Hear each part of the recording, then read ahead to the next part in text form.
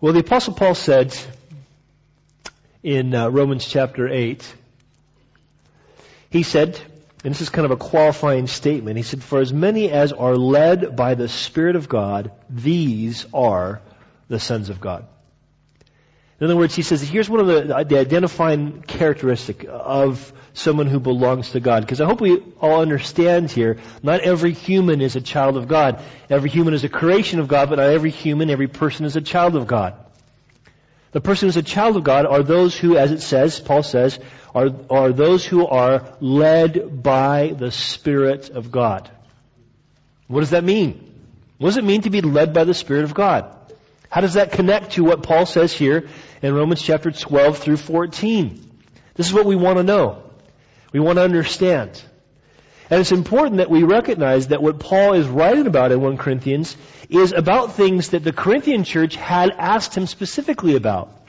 If you write down and look up later 1 Corinthians 7, you'll see where Paul says, "Now concerning the things that you wrote to me about." So Paul is answering their questions. The Corinthian church had questions about many things. They had a lot of controversy within the church.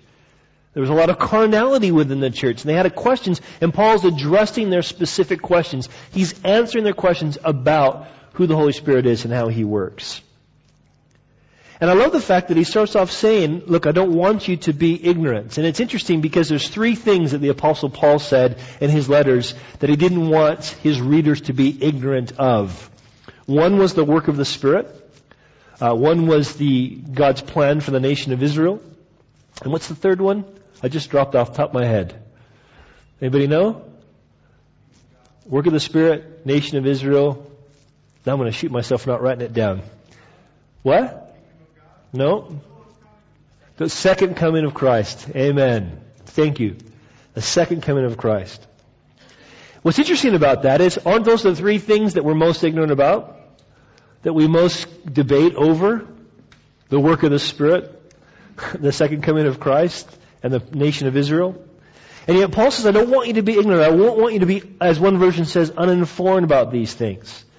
Now, starting off, he says, now concerning spiritual gifts, and you might notice that the word gifts is italicized, which means, it's kind of, the writing's off to the side. The reason is because the word gifts isn't in the original. It's one word in the Greek. It's the word pneumatikos. It literally means the work of the Spirit. It means something that's spiritual. It refers not just to the thing that's being done, but the one who's doing it. So when we talk about the work of the Spirit, we talk about spiritual gifts, we're not just talking about something that God sort of says, well, here you go, and then you have it, and you kind of just use it as you will. We're talking about that which the Spirit does through a person, in a person and through a person. Pneumatikos, the work of the Spirit. And so Paul's saying, really, he wants to make sure that the Corinthian church, and of course the Holy Spirit wants to make sure we are not ignorant of how He works, that we have an understanding of what He wants us to do. Now, thinking about this verse in the book of Romans, about as many as are led by the Spirit, these are the sons of God. To be led means what? Someone goes ahead and you follow. What did Jesus say to His disciples when He engaged them in discipleship? What phrase did He use? What did He call them, invite them to? He says, come and what? Follow me. So when we're talking about being led by the Spirit, we are talking about, in a very real sense, what it means to follow Jesus. And so to understand being led by the Spirit has to have its foundation in understanding what it means to follow Jesus. And so this is what Paul's really going to unpack. Now, right off the bat, we need to understand that following develops with understanding. When Paul says, now concerning spiritual gifts, brethren, I do not want you to be ignorant, he's not saying that these guys don't have any experience with the spiritual gifts. Check this out in the very beginning of the letter, 1 Corinthians chapter 7, or chapter 1, verse 4 and 7. Paul starts off his epistle to them saying, I thank my God always concerning you for the grace of God which was given to you by Christ Jesus. Part of that grace was shown how? So that you come short in no gift. Now, as carnal as the Corinthians were, even as some of the ways they were using the gifts of the Spirit were wrong, Paul still commends them for their experience. He commends them the fact that they don't fall short. This was an open church. This was not a closed church. This was a live church. This was not a dead church. This was a church that was open to what God's Spirit did. It was walking in the manifestations of the Spirit. It was open to those things. Now, this is important to recognize because it's important to recognize that you can have authentic experience without accurate understanding. I'll say that again. You can have authentic experience without accurate understanding. Now, the problem is, if the purpose of the work of the Spirit is to teach us how to follow Jesus, if we don't have an understanding, an accurate understanding of what that means, what that looks like, even if our experience starts off as authentic, it can easily turn into something that's inauthentic or off. And so it's important to recognize this. There's a distinction between what we experience and what we understand. In fact, the way we know that what we're experiencing is authentic is by growing in our understanding.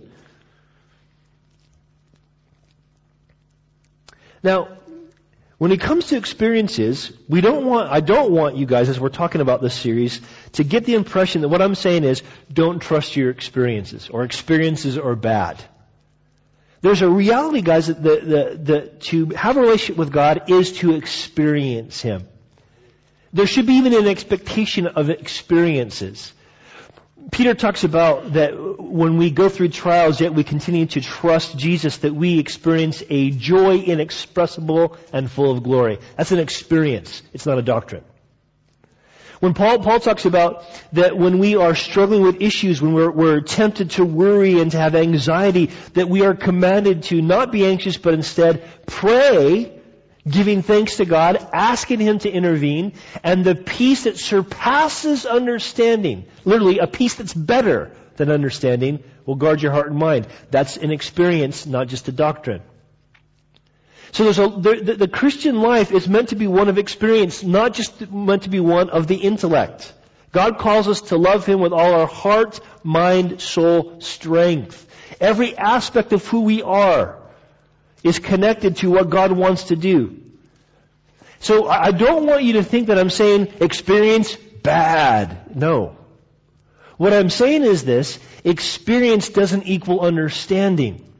So what we need to be as believers, especially when we're talking about wanting to grow in our understanding, is we need to expect to experience things, and we need to test those things. What's the Scripture say? And this is in the context of the work of the Spirit. We'll look at the context in a couple weeks. But Paul says, test all things, and what? Hold fast that which is good. Now here's what I've noticed in having conversations with a lot of different people from a lot of different churches. It seems that often what you have is you have congregations who really want to just hold fast that which is good. And so they're pretty much open to any experiences out there that someone has attached the name of Jesus to. So they're just open, man. We just want to see whatever God wants to do. And if Aunt Bessie said it was of Jesus, it must be of Jesus. If Pastor so-and-so said it was Jesus, it must be of Jesus. And so basically just want to be open to anything because they want to hold fast to every good thing that God has. And they don't want to test. But the Bible says test all things. You also have other people who want to test all things. Really what they want to do is disprove all things. So that they're not holding fast to anything that they can't intellectually explain. And that also is a mistake. No, what I think Paul is wanting us to understand from the get-go, I think we need to understand from the get-go, is that we need to test all things and hold fast that which is good. We need both those things happening. Now, this is why, or one of the reasons why, last week we did a teaching on the authority of Scripture. Because how do you test if something is actually of God or not? You go back to the Word of God. You test. Is this something that Jesus was involved in? Is this something that Jesus taught, the apostles taught, was practiced in the early church? We test these things. And the things that don't fit that criteria, they don't line up with the Word of God, we throw them out. And we own up, hey, that was wrong, we shouldn't have gone down that road. All right. The things that are of God, that are doing what God says they are meant to do, which we'll talk about in future weeks, we hold fast to those things. But our following, listen, being led by the Spirit, which is basically God the Spirit teaching us to follow God the Son, learning to follow Jesus, that grows with understanding. We have to know where He's taking us if we're going to walk. Now it's interesting because we see that he brings up this issue of what they were before they were believers in idol worship. Look what he says in verse 2. Paul says, "You know that you were Gentiles, carried away to these dumb idols. However," notice, "you were" what? "Led." Now one of the things we need to think about is that we need to make sure that we understand, as human beings, we are not autonomous. And what I mean by that is that you might be your own person. Yes, you make your own choices. But there is not a single human being who is not under the influence of something or someone. All of us are influenced by our cultures, our upbringings, the things that we put ourselves under. And we're also influenced by spiritual beings. So that when Paul says you were led, remember when Paul's talking about idolatry in 1 Corinthians, he's talking about both these actual statues and idols that the Gentiles would have bowed down to and worship, and also the demons behind them. He makes that pretty clear in Corinthians. When we talk about 1 Corinthians 8, he makes it clear that idolatry, eating meat sacrificed to idols is, okay, we could know the idol's nothing, so the meat's good and it's cheap, you might as well eat it. There's nothing wrong with that because it's not like a demon attaches to the meat, so like if you're having that steak, there's a demon in you now. That's ridiculous. He says that's silly. At the same time, he says in chapter 10, I think it is, he talks about, look, you don't want to worship demons by eating that meat sacrificed to idols at the temple, at the idol temple. So he recognized that there's a demon behind that idolatrous thing. Now, here's why this is important. Because in understanding that our following develops with our understanding, we need to understand, guys, that idol worship, worshiping false gods, can produce an experience. So just because you're having an experience doesn't mean you're worshiping the true living God. Even when that experience, listen, again, has the name of Jesus attached to it. Idol worship can produce experience. What idol worship cannot produce, listen, is revelation. An understanding of God, of who God really is. This is why Paul brings up the issue or calls these guys dumb idols. He doesn't mean like, those stupid idols. He means dumb as in unable to speak, unable to communicate the truth of God. And so there's a reality that we need to recognize that, idols can produce experience, but they cannot produce real revelation. And this is important because when we're talking about being open to the things of the Spirit, wanting to test all things and hold fast that which is good, we need to recognize, listen, that just because we're having an experience doesn't mean it's of God. In fact, listen, I don't know if you realize this, but supernatural experiences can be counterfeited. Check this out. Exodus chapter 7. You guys know the story. Moses goes to Pharaoh, right? God had told Moses what he's going to do through him to deliver his people. What do we read? So Moses and Aaron went into Pharaoh and they did so just as the Lord commanded. And Aaron cast down his rod before Pharaoh and it became a serpent before servants, and it became a serpent. But Pharaoh also called the wise men out of the sorcerers, so that the magicians of Egypt, they also did in like manner with their enchantments. For there every man threw down his rod, and they became serpents, but Aaron's rod swallowed up their rods. Now the point is that these guys, the magicians, were able to counterfeit, in whatever way it was, we can speculate how they did it, but they were able to counterfeit the miracle. Do you understand? Now this is also what we say is going to characterize this person identified in Scripture as the Antichrist. This is what Paul says in 2 Thessalonians chapter 2. He says, the coming of the lawless one, that's a reference to the Antichrist, is according to the working of Satan with what? All power, signs, and lying wonders. Now, just so you don't think I'm being extra paranoid about this stuff, this is the words of our Lord and Savior Jesus. He says this, again, in reference to the end of days, in reference to these false or counterfeit Christ and counterfeit prophets. He says in Mark 13:22, for false Christs and false prophets will arise and show signs and wonders to deceive, if possible, even the elect. Please understand, I'm not saying these things to make you paranoid. I'm saying these things to free you. Boundaries give us freedom. When we understand how we are to filter and judge experiences, we are free to be open to the experiences. There's a reality, though, that these things can be counterfeited. And because these things can be counterfeited, it's very, very important for us to know how we are to test these things. How that we need to test these things against the Word of God. Is this really of God? Is this really what we see Jesus practicing and emphasizing, what we see the apostles practicing and emphasizing, what we see being taught in the epistles and practiced in the book of Acts? Is this really what we see? If it's not all three of those things, it's probably not something we should be involved in. If we want to be those who are followers of Jesus, we need to be developing a biblical understanding of what He's leading us into.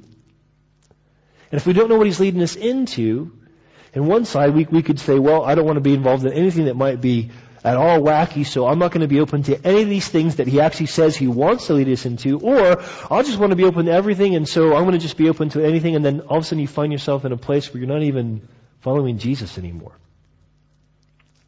So it's a really important thing that we understand this, okay? I think this is why Paul's beginning this way. He then says this in verse 3, okay? He says, therefore I make known to you that no one speaking by the Spirit of God calls Jesus accursed, and no one can say that Jesus is Lord except by the Holy Spirit. Now, if following develops with understanding, we need to recognize here that following also means recognizing the authority of Jesus. That's what he kind of gets to. He says, look, it's only by the Holy Spirit that someone says Jesus is Lord. Now, I've got to be clear about something. He mentions speaking here in two sides of the coin. One is speaking, saying things, I think Jesus is accursed, or he's, I think Jesus, basically was forsaken by God or accursed of God, or what happened to him wasn't of God. That all can fit, okay? Anyone who says that, anyone who actually believes that about Jesus, doesn't have the Spirit of God in them. At the same time, anyone who believes that Jesus is indeed the Lord and Savior, that only happens because God's revealed this to him. Now, it's hard for us to see this because we're thinking it's got to be something more than just saying that or thinking that, because we live in a culture where we lie all the time. We say what we don't mean because we want to impress people that we don't like. We do it all the time. We are quick to make professions about things. Because, what's really important to us is our comfort. We don't want to be uncomfortable, so we don't want to say something that someone's not going to agree with. We all do this. But you have to understand, in this day, if a Jewish person would not say Jesus was accursed, then he would be considered one who was denying his allegiance to the people of God, to the nation of Israel. So if he didn't say Jesus was cursed, he was actually denying allegiance. For a Gentile to say Jesus is Lord was to basically say Caesar isn't. In both cases, to make this profession was to basically put yourself at the threat of death. It was a serious thing to profess, you know what, Jesus wasn't cursed. He became the curse for us on the tree, but He's God's only begotten Son, laid His own life down, took it back Himself through resurrection, as He said in John chapter 10. He is the risen, only begotten Son of God. He's the only Savior, and I believe that. To say that as a Jewish person was to say, and our people killed Him, and to be considered to be accursed yourself. To say that as a Gentile person is to say, Caesar, sorry, you ain't the king, Jesus is, and to put yourself in the place of being killed. It was a very serious thing to make this kind of proclamation. We need to learn. We need to be sort of delivered from our cultural problem of being quick to say things that we actually don't believe. We say things we don't believe, and then we say something different to somebody else that we also don't believe. In a scripture, from a scripture perspective, the reality is that the mouth speaks what the heart believes. Ultimately, that's what's going to come out as well. This is what happens. When your life is really squeezed, what comes out of your heart What comes out of your mouth is what's really in your heart. When things are really difficult and things are really tough for you, what becomes out of what you start talking about, what you start professing, what you start saying, actually shows where you are. So that when you can say, man, I'm so happy to be a Christian, I really love God, He's wonderful, and then things go pear-shaped, relationship goes bad, next thing you know, where's God? He doesn't care. I don't really think God loves me because my life's horrible. That shows what's actually in your heart. Now,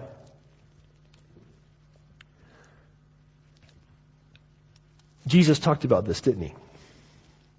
Jesus says in Luke 6:45, a good man out of the good treasure of his heart brings forth good, and an evil man out of the evil treasure of his heart brings forth evil.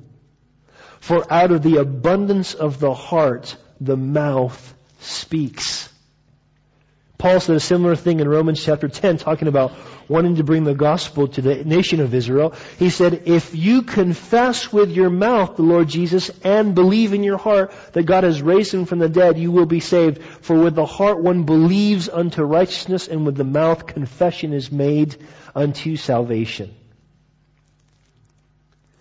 Now it's important for us to recognize, listen, that Paul is wanting us to see that the only reason we are able to confess this is because God's done a work in our hearts. If we're honest about what comes out of our mouths, it exposes something about our hearts that's pretty vile. We are quick to trust ourselves. We're slow to trust Jesus. We are quick to judge others harshly and quick to let ourselves off easily. There's something about our hearts that's corrupt. When we get into Genesis, we'll see how that happened. But there's a reality here, listen, that Paul wants these Corinthian church people to understand. Listen, do you understand, even your coming to faith presupposes a work of God's Spirit. Even you getting to the place where you said, yes, Jesus has to be Lord, presupposes a work of God's Spirit. Now, this is really important. It's important because it sets the precedent to how we relate to the Spirit of God, how we respond to the Spirit of God. So, we're going to go ahead and leave Corinthians for the day, and what we're going to do is we're going to turn to John chapter 14. So turn with me to John chapter 14. So you're in 1 Corinthians, you go backwards, Romans backwards again, Acts backwards again to the Gospel of John. John chapter 14. That's a glorious sound. Pages turning. I love to hear that sound at church.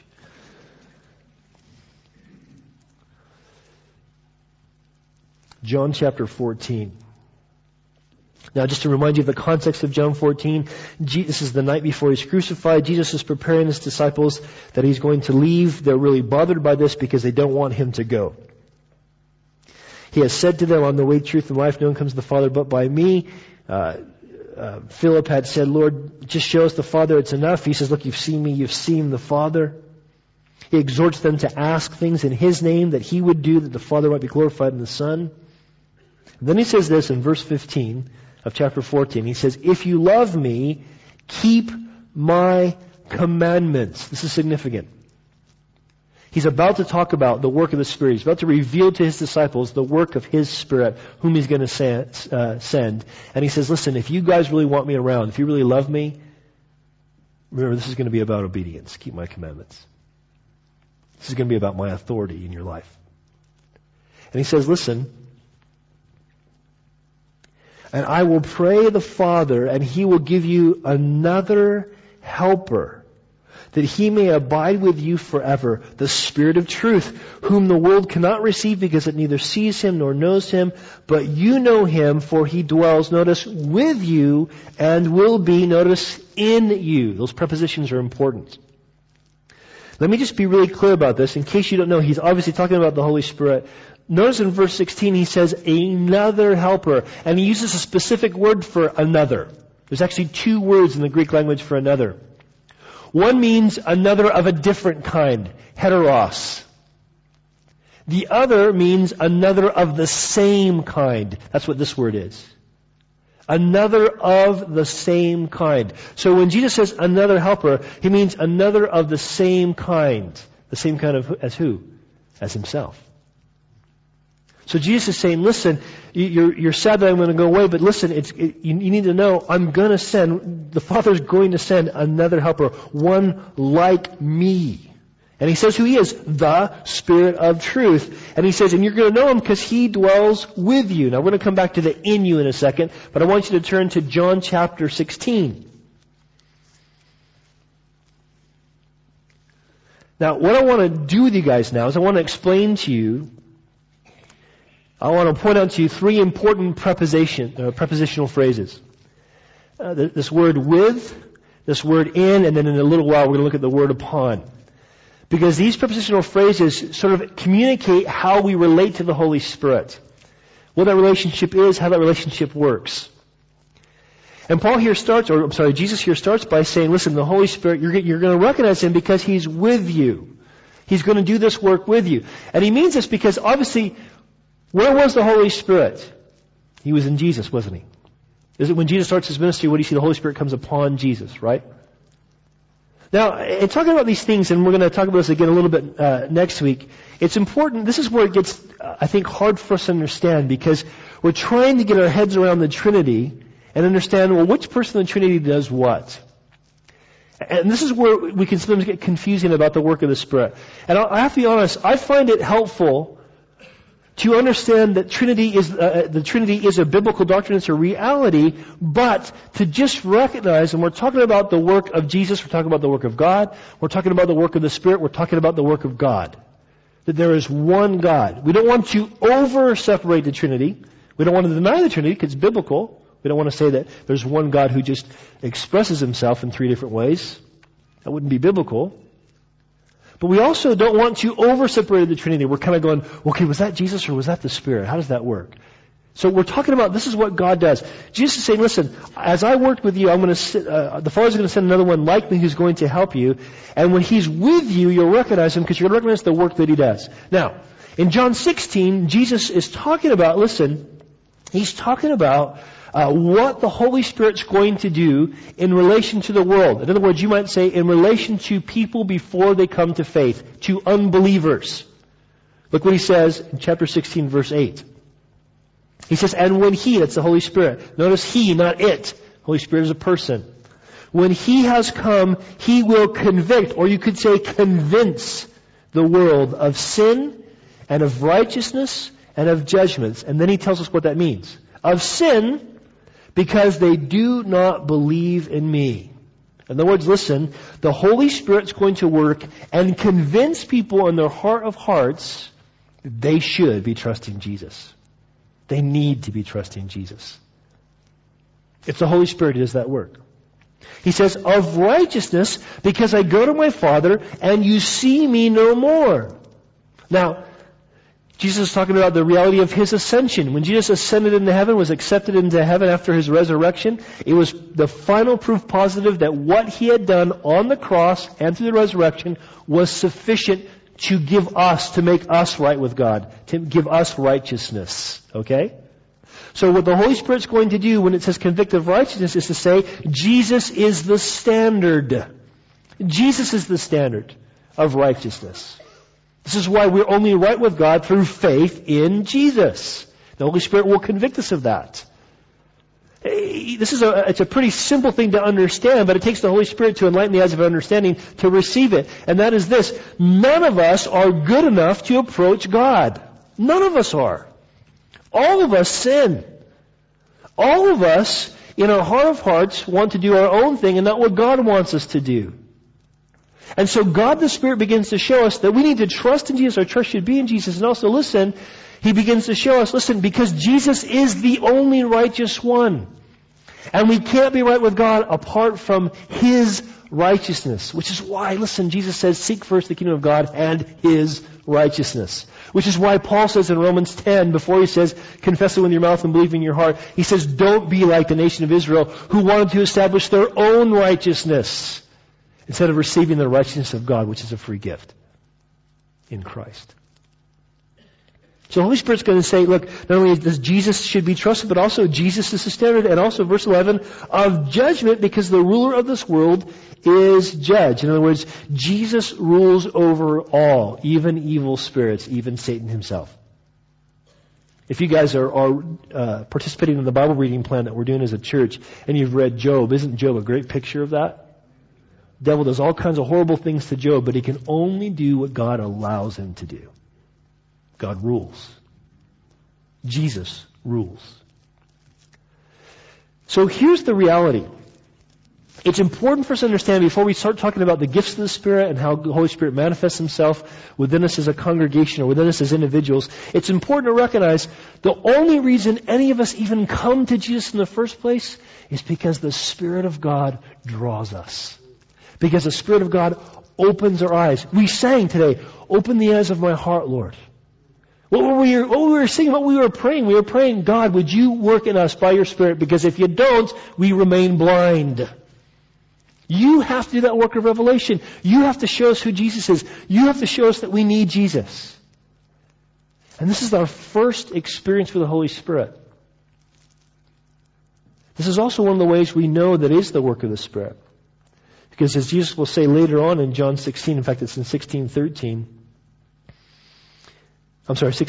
he says that the Holy Spirit will glorify me, for He'll take of what is mine and declare it to you.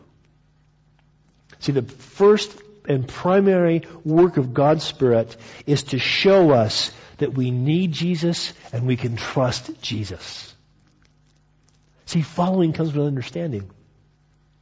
So we're talking about the work of the Holy Spirit. We're talking about what God's doing in us supernaturally to teach us what it means to follow Jesus. And you have to have that. Please don't misunderstand me. You cannot follow Jesus apart from the work of God's Spirit. Do you understand that? I cannot follow Jesus apart from the work of God's Spirit. So when we are trying to follow Jesus apart from the work of the Spirit, you know what we do? We fail miserably. Or we deceive ourselves and think that we're actually accomplishing something, and we become a Pharisee.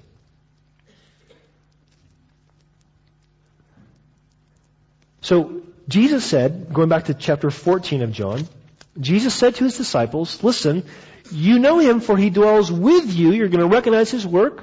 We've just now quantified that work according to Jesus' own words, okay?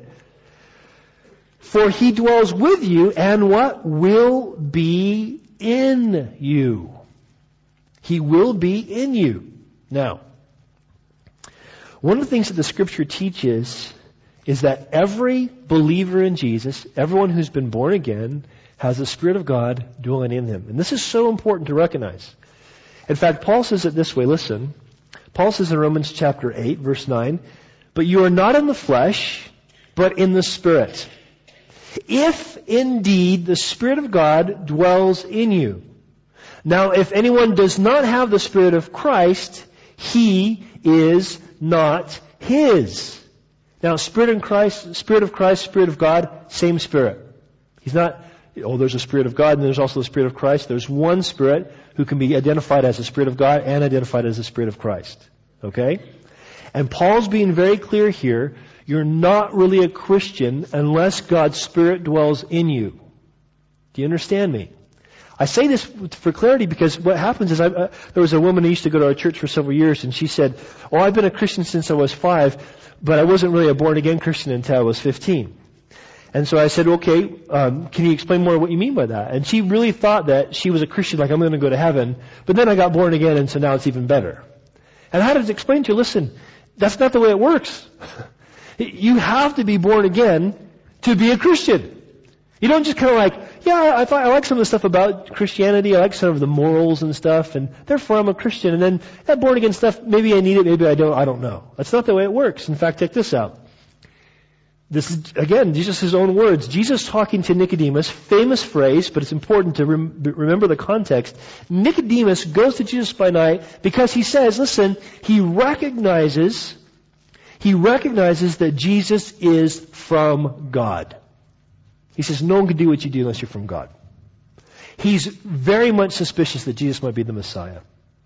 And Jesus doesn't answer any questions. He just cuts to the chase and says, you must be born again. Jesus says to Nicodemus in John 5 and 6, John 3 verses 5 and 6, most certainly I say to you, unless one is born of water and of the Spirit, he cannot enter the kingdom of God. That which is born of flesh is flesh. That which is born of Spirit is spirit. Let me just be clear too. When Jesus is born of water, I personally believe this is a reference to the water of the Word, washing of the water of the Word, not baptism. Like what that Paul talks about in Ephesians 5, that Christ loves His bride and has washed her in the water of the Word. As Peter says in 1 Peter 2, we've been born again according to the Word of God. So it's the Word and the Spirit. In other words, when God's gospel goes out, the Spirit uses that to enlighten people's understanding. So they don't just know something in their head, but He does a change in their heart. He actually changes them. They are born from above. They are given spiritual birth. And unless the Spirit does that, we remain in the flesh. We remain dead to God. Now, why is this important? Well, it's really important because you can't be saved unless this happens to you. And I got to be really clear about this. You need to understand this, okay? This is not just about you joining a church or becoming part of a group. You need God to do something in your heart. You need Him to regenerate you. You say, well, don't I have a choice in the matter? You do. You have a choice to respond to what the Spirit's doing or reject it. You don't choose to be born again. But when the Holy Spirit begins to show you, you should trust in Jesus. He is the only righteous one. He is the judge of all the earth. And you go, nah, I'll just hang out at church. You're not born again. And you're still lost. When God begins to show you your need for Jesus, let me exhort you, don't play games. Respond to Him. And receive that work of the Spirit to give you new life. To find forgiveness of sins. But also it's important because it sets this precedent that it's the Holy Spirit who initiates the work in our lives. This is what the Bible teaches. The Bible's really clear. It's God who initiates the relationship. It's the Spirit of God who initiates us being right with Him. It's not our idea. I've always been kind of philosophical by nature. My dad was that way. My oldest son's that way. It's just part of how we are. Just kind of philosophical. Always thinking about deep things and how things work. That's the way I've been. And so I always kind of thought about God. My mom says I was kind of born spiritual, and I've always kind of thought about God. And even though I didn't grow up in a Christian home, I was always the one asking these kinds of philosophical questions. But when God got a hold of my life, please understand, I wasn't seeking God. I wanted answers from time to time, but I wasn't seeking to know God. I assumed I knew who God was. Big guy in the sky, kind of made everything. I'm sure He likes me because I'm cool. And that's how I thought about God. I wanted answers. I just didn't want Him to be the one I looked to get the answers. But God chased me down. He chased me down. God got my attention. And in my case, nobody was even witnessing to me. I just began to feel convicted, convinced that the things that all my friends and even my family said were good for me to do, that these things weren't good. This wasn't good. Okay, maybe it's not messing me up, but it's messing other people up. This can't be right. And then I hated that. I hated feeling guilty about stuff that I was sure should be okay to do, but I feel bad about doing it.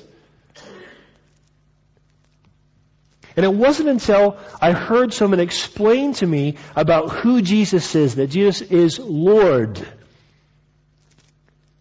and that He's one who's worthy to be followed and trusted because He Himself died to pay for the things that I have done wrong so that my guilt could be washed away. Then I realized, oh my goodness, this has been God trying to get my attention. You see, you might be here today and you might be thinking to yourself, I'm here because I'm a nice person and I'm open-minded and I want to know about stuff. Well, let me tell you something. You're probably a nicer person than me, but you ain't that great. You are here today because God wants to get your attention. Because God so loved you That He said, I want you to be here hearing what I have to say so that my Spirit can work in your heart and get your attention and call you to trust Him. God does this. He initiates the work. And unless we get this through our heads, you know what's going to happen? We're going to think it's us. We're doing it. We're the good ones. We're the responsive ones. Let's not deceive ourselves. It's God who initiates the work. Let's let Him do what He wants to do. Listen, if you're here and you're thinking about these things and you're wrestling through these things and you got questions, I encourage you to ask the questions. Because the Bible says that God's Spirit will not always strive with man. Ask the questions. God wants to do for you far greater than you can even imagine for yourself. Not easier, greater. Now, Jesus says, look, the Holy Spirit's going to be with you and then He will be in you. Because what happens? God's Spirit comes in us when we're born again. Okay? This is why Paul says it's blasphemous for us to continue practicing sin. Specifically, in Corinth, he's talking about the issue of sexual sin when he says, or do you not know that your body is the temple of the Holy Spirit who is in you, whom you have from God, and you are not your own. Why aren't you your own? Because you were bought at a price. It's Christ who paid the price so that you could be full of the Holy Spirit. The Holy Spirit could take up residence in you. This is also why, listen, this is part of the difficult experience as a believer. What happens when you get saved, when God saves you and God's Spirit dwells in you, and you know that your sins have been forgiven because of Jesus, when God's Spirit takes residence in you, you find that you can't do the same things you used to do before you're a Christian. I was promiscuous before I was a Christian.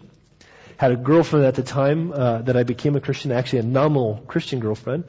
We had been involved sexually before I got saved. A couple days after I got saved, we got involved sexually again. Now, I had a radical conversion experience. A radical conversion experience. And I think obviously I knew it was wrong to do that, but you're in the wrong place at the wrong time. Things happen. And so this happens.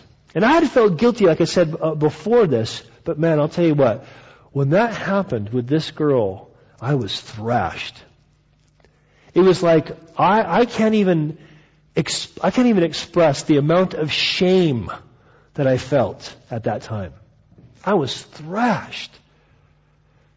And it was interesting because my girlfriend at the time said, you see why I've been so upset about this in our relationship? And by the grace of God, we got some accountability and we were able to walk away from that sin. But I share that, guys, because this is one of the things the Holy Spirit does. This is one of the ways that you can know that God's actually dwelling in you. Is there a conviction of sin? If you can profess that Jesus is Lord, if you can say those words and still do whatever you want and not have any conviction about it, you're not born again. You're not. And I say this is so important because one of the things that we see happening in the church today is people so emphasize the experience of what the Holy Spirit does, that if they have that experience, well, that's how I know. I have that experience with God. I've seen God heal, or I've spoken in tongues, or I've prophesied, and so I know that God has saved me. But I don't think it's that big of a deal if I get drunk, or if I sleep with my girlfriend, or if I cheat on my taxes, wherever the case might be. And there's no conviction of sin. And I think, is that really the Lord?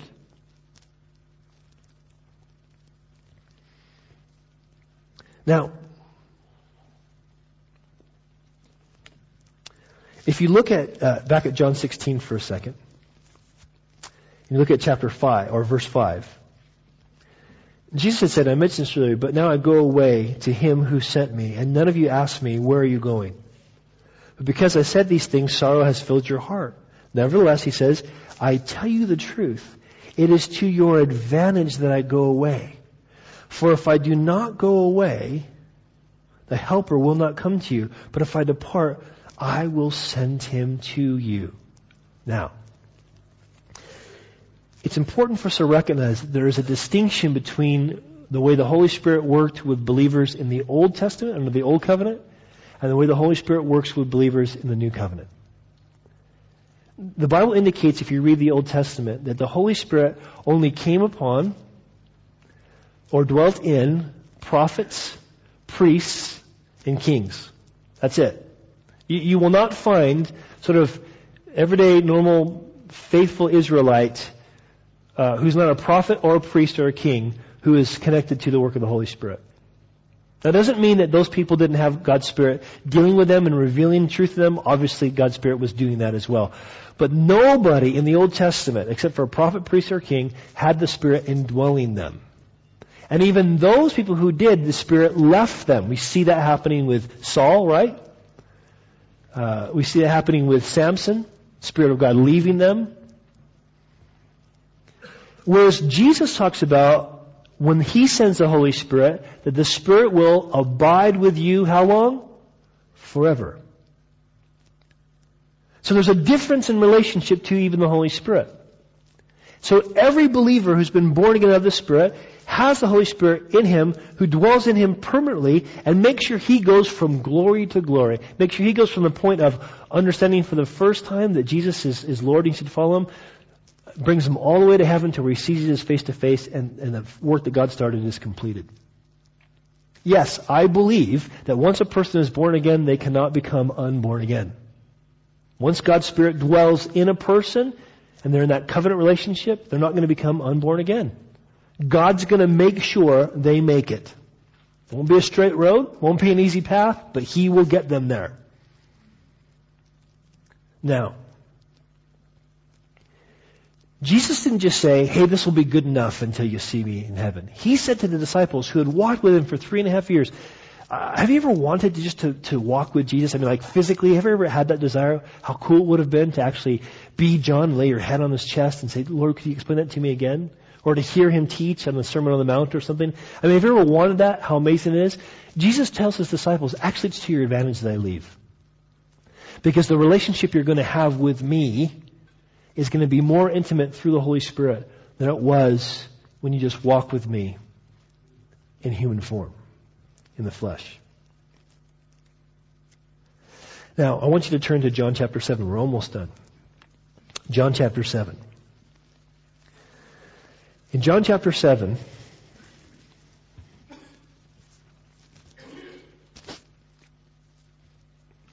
we see Jesus doing something pretty radical. He stands up at the end of this feast day and He cries something out. Verse 37. It says, on the last day, that great day of the feast, Jesus stood and cried out saying, if anyone thirsts, let him come to me and drink. He who believes in me, as the Scripture has said, out of his heart will flow rivers of living water. But this He spoke concerning the Spirit, whom those believing in Him would receive. For the Holy Spirit, notice, was not yet given because Jesus was not yet glorified. The Holy Spirit was not yet given. So in other words, that until Christ is glorified, He would not send His Spirit. Now, I want you to notice something. Jesus is crying out. In other words, He's making this known to anyone who will listen. He's saying, listen, if you're thirsty, come to me. And this is my question for us as a church and for you as an individual. Are you thirsty? Because if you're thirsty, let me encourage you, that itself is a work of the Spirit. Jesus said, blessed are you if you hunger and thirst after righteousness. If you're thirsty for more of God, that is a work of God's Spirit. But He didn't just say, listen, stay thirsty. He said, if you're thirsty, what?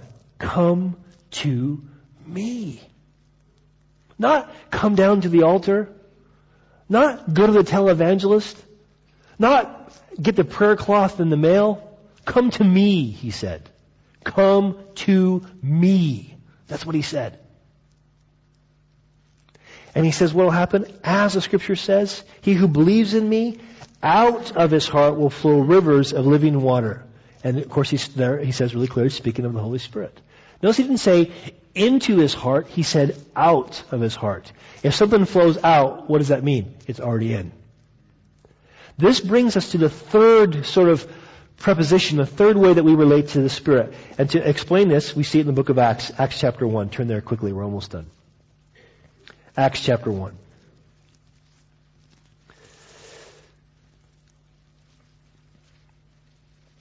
Jesus had said in John chapter 20, he had gone to his disciples and he had said, peace to you, as the Father sent me, I send you. And it says that as he said this, he breathed on them and he said, receive the Holy Spirit. Now I personally believe that those in that room were born again at that point. You don't have to agree with me. A lot of good guys think, no, nobody was born again until Pentecost. I don't want to split hairs. But here's a reality, okay? Jesus says this in Acts chapter 1, verse 4. It says, and being assembled together with them, Jesus commanded them not to depart to Jerusalem, from Jerusalem. In other words, don't go out on the missionary journey. He says, but wait for the promise of the Father, which, he said, you have heard from me. For John truly baptized with water, but you shall be baptized with the Holy Spirit not many days from now. You should be baptized in the Holy Spirit. Now, notice what he says in verse 8. Look at it. He says, but you shall receive power when the Holy Spirit has what? Come upon you, and you shall be witnesses to me in Jerusalem and in Judea and Samaria and the ends of the earth. Now, Jesus talks about not just the reality that the Holy Spirit is with you, convicting you, showing you, convincing you that you need Jesus and come in relationship with Jesus, to the point that he brings you to the place where you come to faith and you're regenerated or born into his family. He does that. He comes along with you. But when he does give you new life, regeneration, he also comes to dwell in you, never to leave again, to finish the work that he started in you. But there's this third experience, this third reality, this third, you might say, way that we relate to God that causes all kinds of controversy. And it's sad because Jesus says this third experience is necessary. It's the coming upon of the Holy Spirit.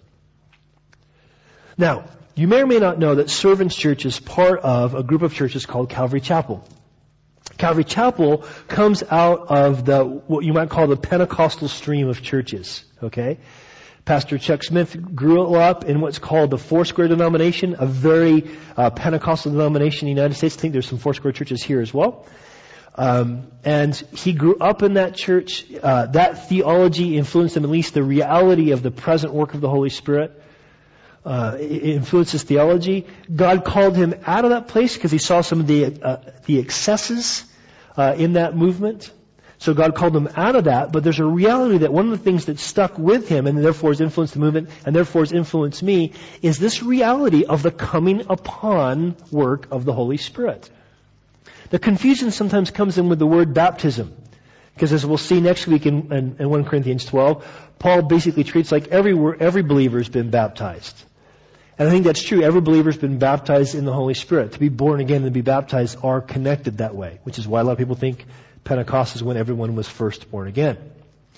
But there is this reality of the Holy Spirit coming upon you that we see throughout the book of Acts. We see spoken about that is something that we should be pursuing. The coming upon. Now, here's the difference between what I would call a traditional Pentecostal theology and what we believe here at Servants Church. And this is where we start getting into some of the dynamics, some of the particulars. Traditional Pentecostal theology tends to emphasize the event of the coming upon. Sort of like the same way that we do in modern evangelical circles where we emphasize the event of coming to Christ. When did you raise your hand? When did you say the sinner's prayer? Do you know what I'm saying by that? And we can sometimes emphasize that event. That becomes the big thing. And if you grew up in the church, you know that can sometimes be a bit disconcerting because maybe you can't remember the event. You know you're saved, you know God saved you, but you don't know what day it happened, right? So sometimes the overemphasis on the day, on the event, can be unhelpful. Now, there's theological reasons for emphasizing both the event of the coming upon of the Spirit and the event of the day of your conversion. Mainly because there is a day when you weren't converted and then you get saved and you are converted. There is a day when at one moment you weren't born again, the next moment you are born again. That's a reality, a biblical reality. So there is a moment in time, even if you can't identify it, when that happens. At the same time, there's a moment in time when the Holy Spirit for the first time comes upon you. That's a reality as well. There is a moment of time when that happens. Often I think it happens at conversion, but not always. But here's the problem. With traditional Pentecostal theology, when we say we emphasize the event, what ends up happening is people tend to then, therefore, think about when it happened to them and wanting to encourage people for that same kind of experience to happen to them. Oh, here's how it happened, what happened to me. I had this experience. Now, I'm not going to share today about some of my experiences. I will share some of those experiences as we continue throughout chapters 12 through 14, but I'm not going to share any today. But my point is this. What we don't do is try to emphasize the event. Hey, what happened the day you got saved? Can you identify the day you got saved? What happened the day you first experienced the coming upon of the Spirit? Can you identify what happened that day? We don't want to emphasize that for two reasons. One, it breeds a sort of competition between believers. Was your experience as dynamic as my experience? Seriously, let's be honest, that's what happens, okay? Also, what can happen is it breeds doubt in unbelievers. Someone whom God has actually saved, they think, well, maybe I didn't get saved because I didn't have this radical conversion experience like John had. Or someone thinks, maybe I haven't been baptized in the Spirit because I've had some experiences, but I'm not sure if those would qualify as being the baptism of the Spirit. And they can overemphasize an event that keeps us, instead of pursuing God for what He wants to do in and through us so we can be His witnesses, which is what Jesus said He wants to do, we begin to emphasize what kind of experience can I have to prove to me that I'm actually saved. When the proof that we're saved is what? The work that Jesus has done for us. His death and resurrection and our faith in that. Do you see what I'm saying? Now here's what we do. I refer to where we're coming from as what I would maybe call a biblical charismatic position. Which is, we want to emphasize what the Scripture emphasizes. We want to emphasize the pursuit of and the walking in the power of the Holy Spirit. The pursuit of and the walking in the power of the Spirit. In other words, we don't want to just go, okay, I'm a Christian, okay, I know the Bible, I'm learning facts about the Bible, and because because the Holy Spirit wrote the Bible, therefore I must be full of the Spirit. No, we know there's something bigger than just knowing doctrine about the work of the Spirit. We need His power to be His witnesses. So what does that look like? Well, a couple of verses to think about, and then we'll close. One, Paul says in Ephesians 5:18, he says, do not be drunk with wine, in which is dissipation or wastefulness, but literally be being filled with the Holy Spirit. In other words, it's not so much about a one-time thing as it is an ongoing thing. Be being filled. Yeah, there's an initial time when the Holy Spirit comes upon you, but there's a reality, listen, that it's about us continuing to be filled. You might say there's one baptism, many fillings. And we should be pursuing that fullness of the Spirit. Now remember, when the Bible talks about fullness of the Spirit, it's not talking about the Spirit as some sort of a force, like it's petrol being poured into you and you light it on fire, I'm full of the Spirit. Okay? The Holy Spirit's not a force, He's a person.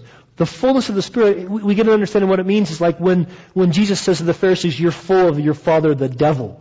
He means you're completely under the influence of Satan right now. So being full of the Spirit means completely surrendered to the influence of God's Spirit in our lives. And there are times, listen, where God comes upon us, the Spirit of God comes upon us, and that influence is unhindered. And God is just doing something. And I will say this, when that happens, you know something's happening. You know something's happening. Now we're going to talk about what that's going to look like, how that should look like as we go through the rest of 1 Corinthians. But there's a reality that God wants us to pursue the coming upon of the Spirit for His purposes, His motives, His reasons. And we'll talk about those in future weeks. But it's an ongoing thing. It's not a one-time thing. It's an ongoing thing. Sometimes people ask us, well, do you lay hands here? Do you believe in laying on of hands? Well, it depends what you mean. Do I believe that I transfer the Holy Spirit to other people by laying on hands? No, I think that's unbiblical. Do we lay hands on people and pray for them? Yes. Because laying on of hands is just me saying, as an authority, I agree with this person for what God wants. That's all it means. And so I lay hands on people and we pray that God would fill them with the Holy Spirit. But guess what? I pray in my prayer closet for you guys that you're filled with the Holy Spirit. I pray for myself. No, don't lay hands on me. I'm not laying hands on you. It's an ongoing thing. This other scripture, quickly. Galatians 5:25, Paul says, if we live in the Spirit, in other words, if we've been made born again by the Spirit, let us also walk in the Spirit. It's a relationship. He's not a force, He's a person. It's a relationship. We walk with Him. Now, can you see why we're having a Q&A session at the end? And we only got through 3 verses. Here's the reality, guys. Our first and primary desire for you is that you would come truly to know Jesus as Lord and Savior, that you be born again.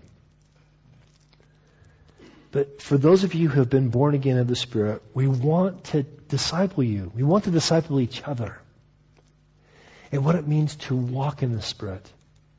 That we might experience the power of the Spirit to do the work of the Spirit of making disciples of all the nations. It's really that simple.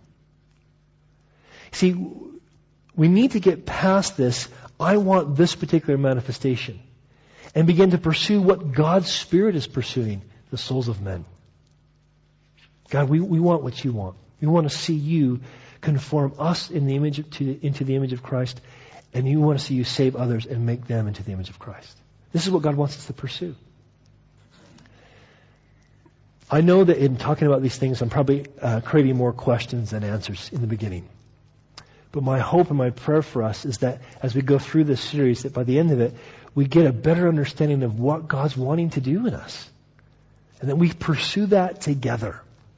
And it becomes less about judging each other and more about being like-minded, endeavoring to keep, not create, but keep the unity of the Spirit and the bond of peace to the work of spreading the gospel in the world.